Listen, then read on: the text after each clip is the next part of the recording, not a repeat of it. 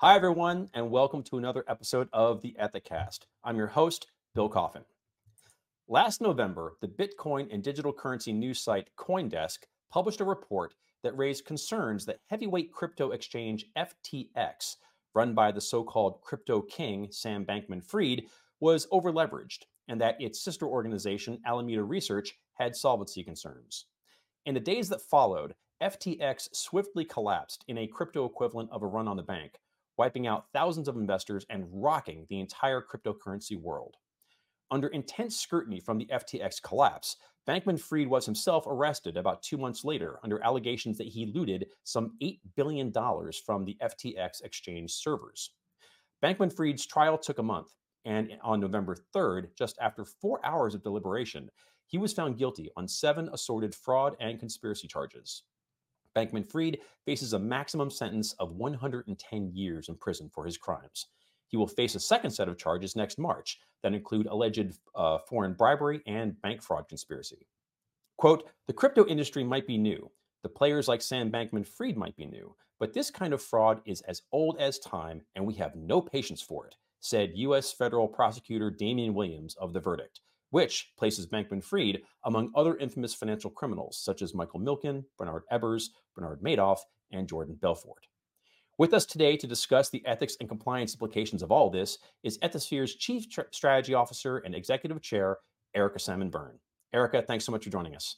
No problem at all, Bill. As you know, I have been eager to discuss this particular topic with you really ever since the trial got started. On November 11th of last year, FTX collapsed, spectacularly so. On November 3rd of this year, Bankman-Fried receives his guilty verdict. That's less than a year. What can we take away from the speed with which the U.S. government prosecuted its case against Bankman-Fried? So I think we can take away a couple of things, Bill. One is these kinds of corporate prosecutions, I think, have gotten easier in the digital age because there's more evidence that one can collect. If you think about things like approving expense reports using Slack emojis and some of the other back and forth that the government was able to unearth. I also think in a very analogous situation to WorldCom, the imposition of a bankruptcy sort of executor for FTX assisted the government when it came to the case because the government was able to have a party that they could work with. So from a timing perspective, I think you can think about this as being analogous to the WorldCom, Evers and Sullivan prosecutions, right? In terms of the ease with which the government was able to build their case. They also flipped a lot of executives in their pursuit of SBF, which is a kind of a standard prosecutorial tactic. The thing that I was most struck by from a speed perspective, though, was the speed with which the jury reached its verdict, right? The fact that it took them just 4.5 hours to unanimously convict him on all counts, or on the 7 counts rather, that is pretty striking, and it says something about how compelling the prosecution's case was. Yeah, no lie. It'll probably take us longer, all told, to produce this episode than it will have taken that jury to find Bankman-Fried guilty, Yep. which says an awful lot, to be honest. It does.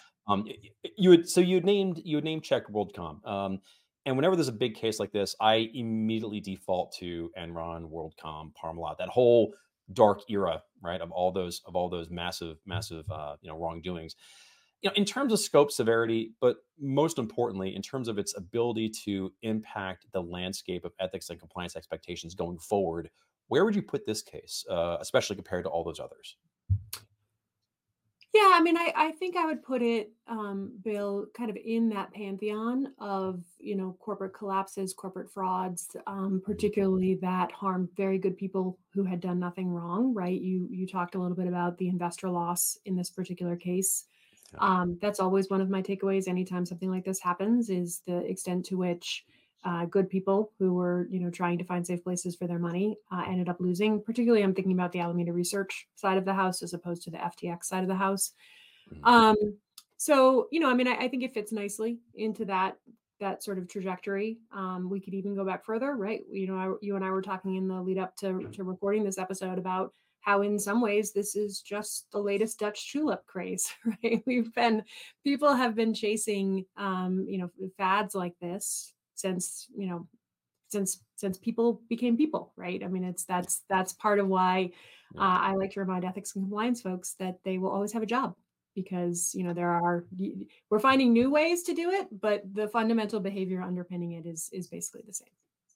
So speaking of Alameda Research, a large part of this case was around the relationship between FTX and its sister organization.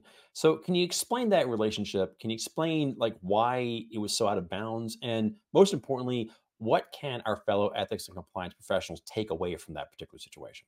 Yeah. I think in the age old phrase, Bill, of a picture is worth a thousand words. I would encourage anybody who has not taken a look at the Michael Lewis book on FTX to just pull up the org chart.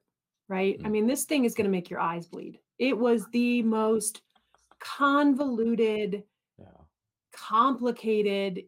I mean, these guys created a sub, you know, every time they sneezed. It seems like if you look at the org chart, it was an incredibly Byzantine structure. Yeah. I think there were very few lines of clear accountability. Anybody with a compliance title is like a 9 layers down in that thing, right? Even on something as important as KYC. The KYC team is even buried and also duplicated across the org chart, depending on which of the entities you're looking at. So, that lends itself to the opportunity for the founder to execute a lot of things that were at best ill-intentioned, if and at worst fraudulent. When you have that level of lack of accountability and clarity in an org chart, and so if I think about what the opportunities are for us to take away lessons for the ethics and compliance professionals out there, it's really to take a step back and look at your line of sight, right? What is your Mhm. line of sight up? What is your line of sight down? Do you have the necessary information to be able to see Yeah. across your organization? Do you have the access to be able to see across your organization?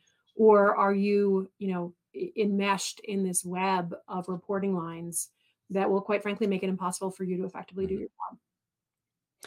In cases like this, I always feel a little bad for the defense counsel because their job is so huge and they have their work really cut out for them. In this case, SBF's defense was that he was an executive who simply got in over his head and couldn't manage two multi-billion-dollar organizations. Now, of course, that defense did not hold water, but Yeah. let's pretend for a moment that it did. Right? Let's imagine a world in which there was no criminal intent here, but rather just a case of colossal incompetence. In such a world, what are the kinds of governance safety rails that would have prevented something like this from reaching the inevitable conclusion? Yeah, Bill, I'm gonna go back to that bananas org chart, right? I Mhm. mean, Yeah. that is probably governance rail number one, right? Who's responsible for which subs? What reporting lines do they have in place? What are the controls you have between the subs? Who's overseeing all of those pieces, right? If the more your org chart looks like spaghetti, the more likely it is that you've got elements of a shell game happening Mhm. somewhere across, that organization. And so I think part of the reason why that defense failed as spectacularly as it did is, there was just one name at the top of that org chart, and it was Mhm. his. And so, you don't do something that Byzantine if you are not trying to hide stuff or allow stuff that in a normal regulatory environment wouldn't be allowed. This case was handled by the Southern District of New York, which is well known to everybody in the ethics and compliance space. But to those who maybe are kind of new to it, can you explain why this particular jurisdiction is such an important one, especially for cases like this? Yeah. And to what degree does this jurisdiction create high watermarks for the rest of the compliance and ethics space to follow? So the Southern District of New York has a very long-standing tradition of successfully and effectively prosecuting white-collar corporate crime. Right? If you look at most of the interesting cases over the course of the last couple of decades, they have come into and out of the Southern District of New York. And so, if you're somebody who's operating in the ethics and compliance space, in particular, Bill, to draw a through line into one of the last Ethicasts that you and I recorded together on tabletop exercises with your board. Well, boy, would this be an interesting one to do with your board. Now, obviously, Yeah. the vast majority of people listening to this particular Ethicast are not, backdooring money transfers from one sister subsidiary to the other and things along those lines. But the oversight aspect of this, who was talking to whom aspect of this, those elements, I do think, are things that would make for a good tabletop exercise. And so anytime something's coming out of the Southern District, there's always an opportunity for a compliance team to take a look at that particular fact pattern and ask themselves, how could it happen here? Mm-hmm. Now, as you said earlier in this episode, and you've said this many times before as well, that people are messy and unpredictable, and if that weren't the case, there wouldn't be a need for people like us, right? Yep. But even by that standard, in this case, we're seeing people being extremely messy and being extremely unpredictable. Mhm. So my question to you is FTX and Sam Bankman-Fried together, are they a kind of black swan event for ethics and compliance? Or is there something larger going on here you're seeing with attitudes towards criminality and accountability that we should be taking notice of? Yeah, I think, Bill, there's certainly elements of this that you can pull out of the fact pattern and say, this was people being people, right? And what were some of the ways that we could have had better systems, better lines of sight, better governance rails that would have kept people from being people to this extent? But as you and I were talking about in the lead up to recording this episode, I also don't want to overlook the fact that the underpinning foundation upon which FTX was built is crypto, right? And crypto as a concept was pretty quickly turned to a dark place in many cases, right? We had, it was being used for arms trafficking, it's being used for trafficking people, it's being used for ransomware, right? Like this is a this is a shaky foundation upon which to build something, right? Even if the underlying, blockchain technology itself has so many fantastic potential applications, right? Yeah. It's a wonderful conceptual technological advance, but this particular application of it lends itself to a dark place. Mhm.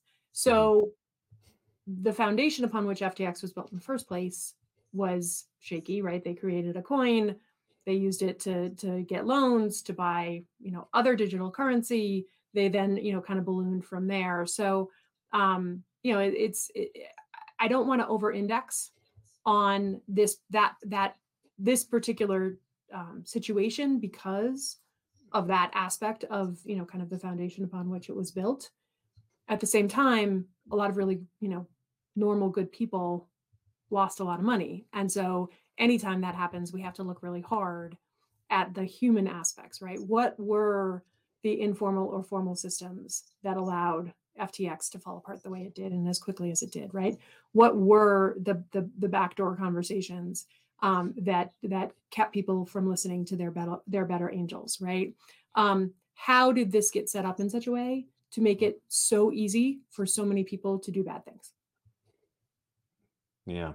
It kind of reminds me of a great science fiction short story by the author Neil Stephenson that had been, gosh, published maybe 20 years ago called The Great Simoleon Caper. And it's all about what if you created a digital currency out of nothing with nothing to back it and what kind of havoc might ensue. And I remember it was quite a novel story when I read it. And it is exactly what has happened now with crypto in terms of funds being designed kind of out of bad intent or just with a real weird sense of value that to your point, creates rather extensive shell games and kind of makes an environment that is intrinsically hostile to the precepts of ethics and compliance and good faith that we tend to govern business by above the table. So not entirely surprised to see this Bankman-Fried episode ending as the way it has.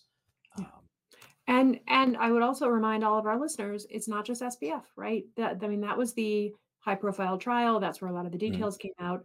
But the government flipped a whole bunch of people who pled guilty, right? So this was, this was a great example of, an organizational setup that allowed for just a complete fundamental lack of accountability. And when you allow people that much leeway, more often than not, they're not going to make the right choices.